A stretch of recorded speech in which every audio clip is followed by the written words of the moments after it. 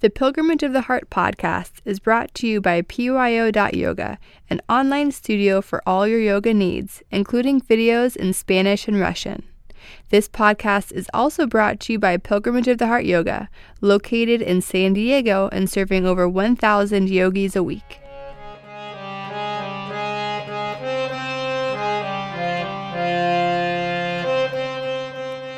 Hi, this is Sujantra. Join me now and every week as we explore yogic philosophy and apply it to our daily lives.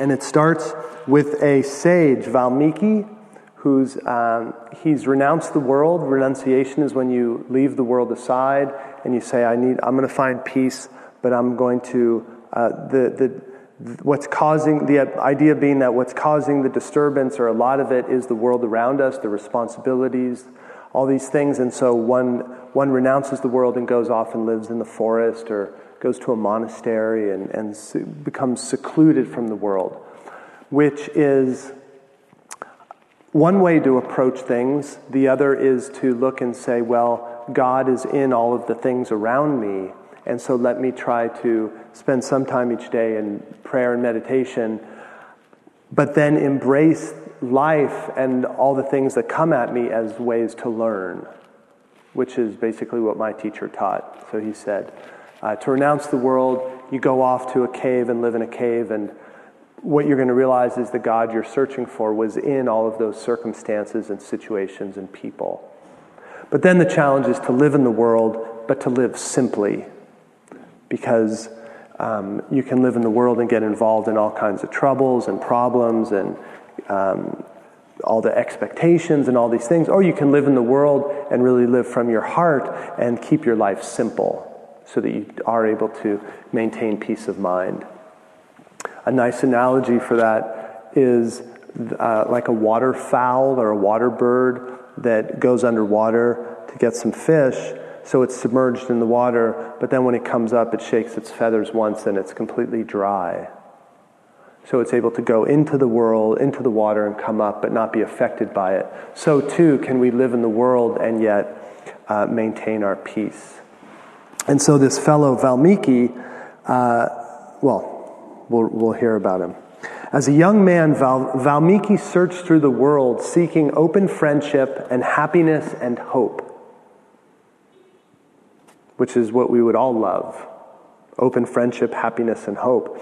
But finding none of these, he went alone into the empty forest where no man lived, to a spot near where the Tamasa River flows into the river Ganga. There he sat for years without moving, deep in meditation, so still that white ants built an anthill all around him. There, Valmiki sat inside that anthill for thousands of years, with only his eyes showing out, trying to find the true, his hands folded and his mind lost deep in contemplation. Then one cloudy winter's day at noon, the heavenly sage Narada, the inventor of music, born from Brahma's mind, flew from heaven to Valmiki and said, "Come out, help me." "It's too cold," answered Valmiki. "Away with the world where a little pleasure costs a lot of pain. Don't make trouble for me." "Would I ever?" said Narada. "Look, see how life goes by, and every creature does what follows his nature." Narada knelt and looked deep into Valmiki's eyes. "Master, what can I say to you to bring you out of there?" Valmiki looked at Narada and said, "Just name me one honest man and I'll move." And so here, one of the nice things about the story is that it presents the world to us in a multi-dimensional way. So Valmiki, he looks for happiness and hope in life, doesn't find it, renounces the world. He's lost deep in contemplation for thousands of years, But one of the ideas in mythology and in these stories is that each of us has a journey that we have to make. Joseph Campbell called it the hero's journey. Each of us has a quest and a journey that is really going to bring us forward, our deeper nature forward. And so that's about embracing the challenges that come our way. And so Valmiki's lost deep in contemplation, he's in trance, and then from high up above, from heaven, comes Narada. And in the Indian mythology, Narada is the celestial musician. And it says in the story, he was born from Brahma's mind. So in the Hindu stories, there's Brahma, the creator, Vishnu, the preserver, and Shiva, the destroyer, or the transformer. So again, that cycle of life: creation, preservation, transformation. And so Narada is born from Brahma's mind. And he's the inventor of music. So he comes down and he says, okay, Valmiki, I need your help. Come out of there. There's something that has to happen. And Valmiki doesn't want to. It's too cold. It's miserable out there. Leave me alone. And Narada says, look, see how life goes by. Every creature doing what follows his nature. And so each of us has something to do. We're alive for a purpose. We have to move, we have to act, we have to take action, and being able to follow our deepest nature. So again, following our deep journey. And there you can look at your own life and you can say, you're happy, you're comfortable, your situation's good. And that's like just being happy. And life comes to you. In this case, it's in the form of Narada. But in your own life, seeing what comes to you to, in a good, positive way, challenge you out of your comfort zone. Because we all get in our comfort zone and we don't want to leave it. And so looking at your own life and seeing the things that come and trying to discern which ones that come towards you are going to enable you or allow you to bring forward your deeper journey. What's calling out to you to come forward. And so finally Narada says, well, what can I do? What can I do to get you out of there? And Valmiki says, just name me one honest man and I'll move. One honest man. Why do you think he would give that request? For one honest man.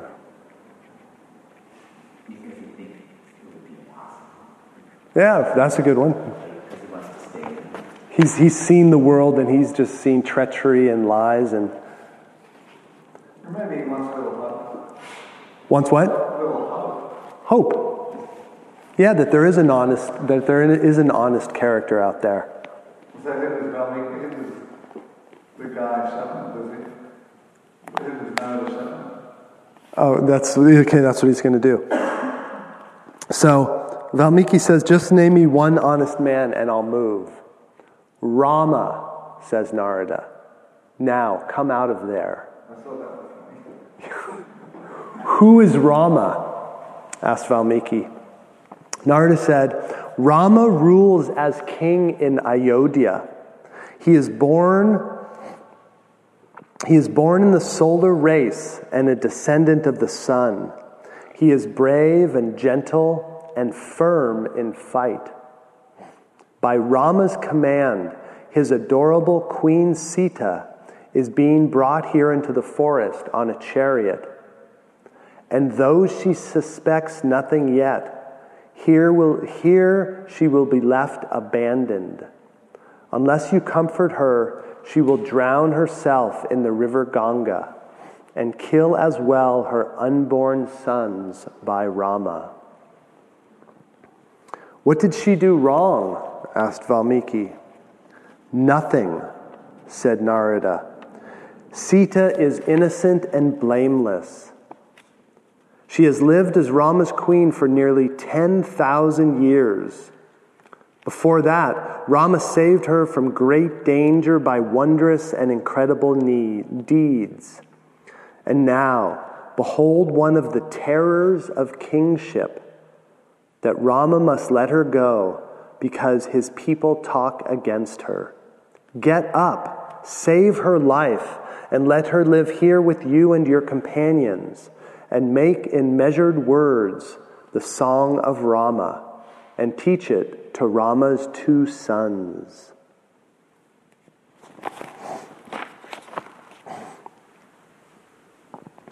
So one of the nice things about the Ramayana is the story begins at the end.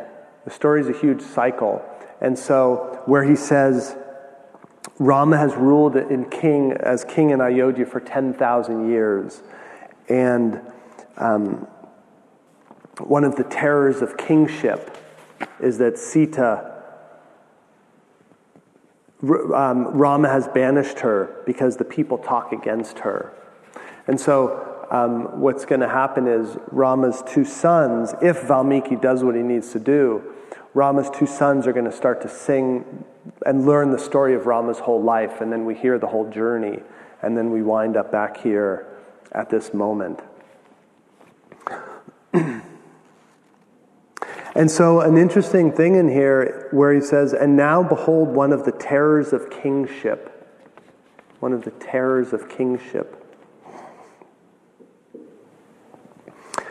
And one of the themes we find throughout the Ramayana is that of love and duty and what life calls us to do.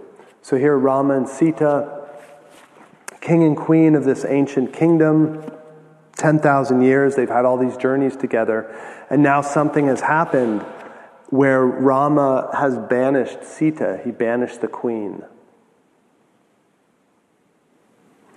Which really no one's ever forgiven Rama for. Of all the people.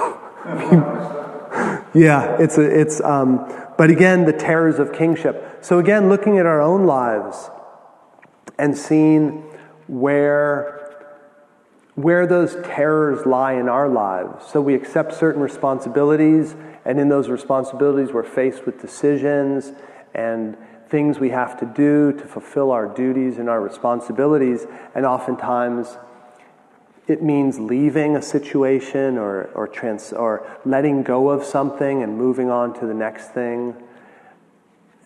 And so again, that's part of our journey too, is moving forward in life.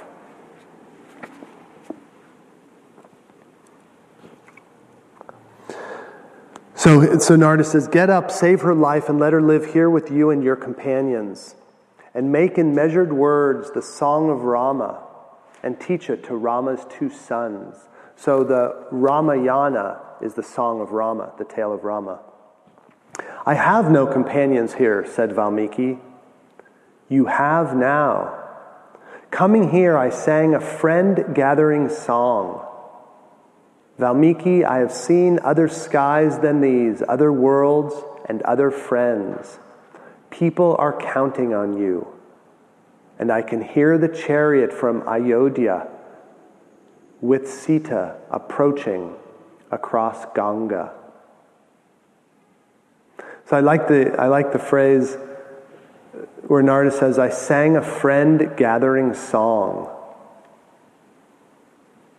Because it's always nice to have friends. Because, Valmiki was looking for open friendship and happiness and hope in life, and he found none. And here Narada comes, and he's able to sing a friend-gathering song. And what we find is that this beautiful ashram springs up around Valmiki. And so again, looking at our own lives and seeing if you're singing a friend-gathering song, does your heart sing that? Do you create an energy that gathers friends? And then Narada says, I've seen other skies than these, other worlds and other friends. People are counting on you. People are counting on you. And so that's also a beautiful thought, is that your actions, if you can look into your heart and feel your heart and take your highest action, or take the most valiant or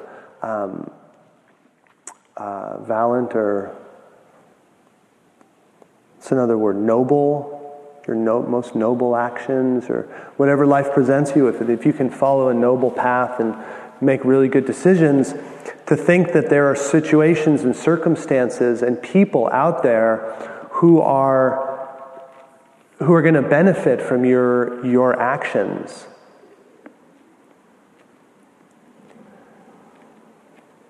Which is a nice way to think about life, that there's circumstances and situations there that are just waiting, and if you make really heartfelt, that's a good word, if you make good heartfelt decisions, that these situations and circumstances are out there, and that you're going to come into them, and they're waiting. But if you don't make those decisions, then those circumstances don't come.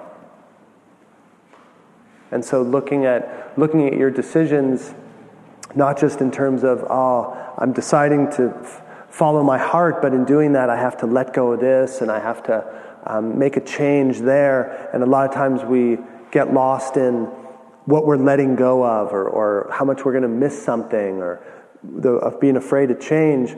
But if we could only look ahead and see all the beautiful things coming our way, then it would be so much easier.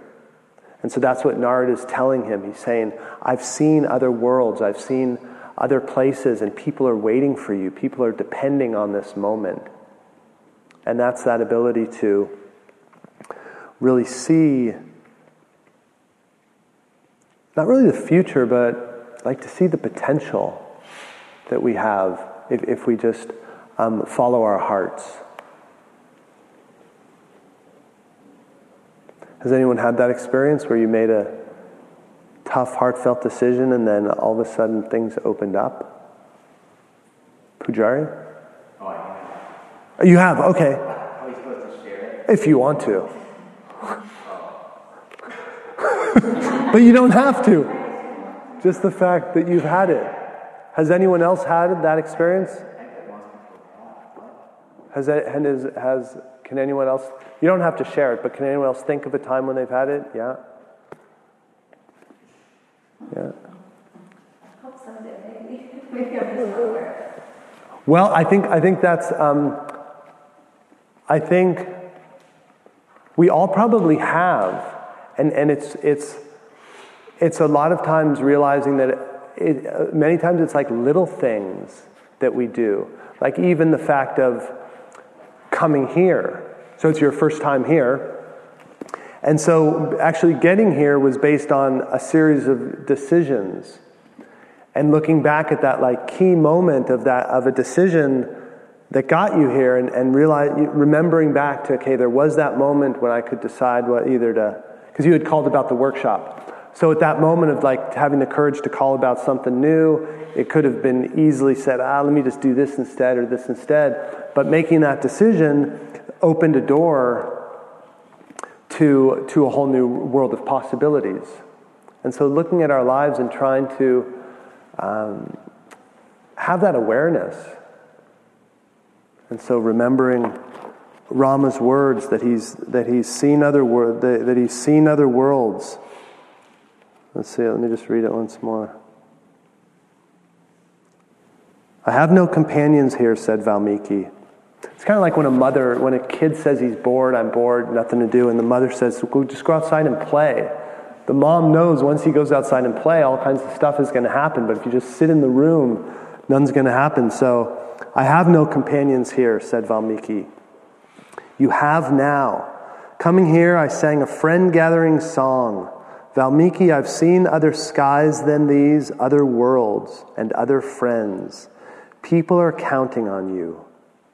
And I can hear the chariot from Ayodhya approaching across Ganga. Okay, so keeping that in your heart and your awareness, your decisions.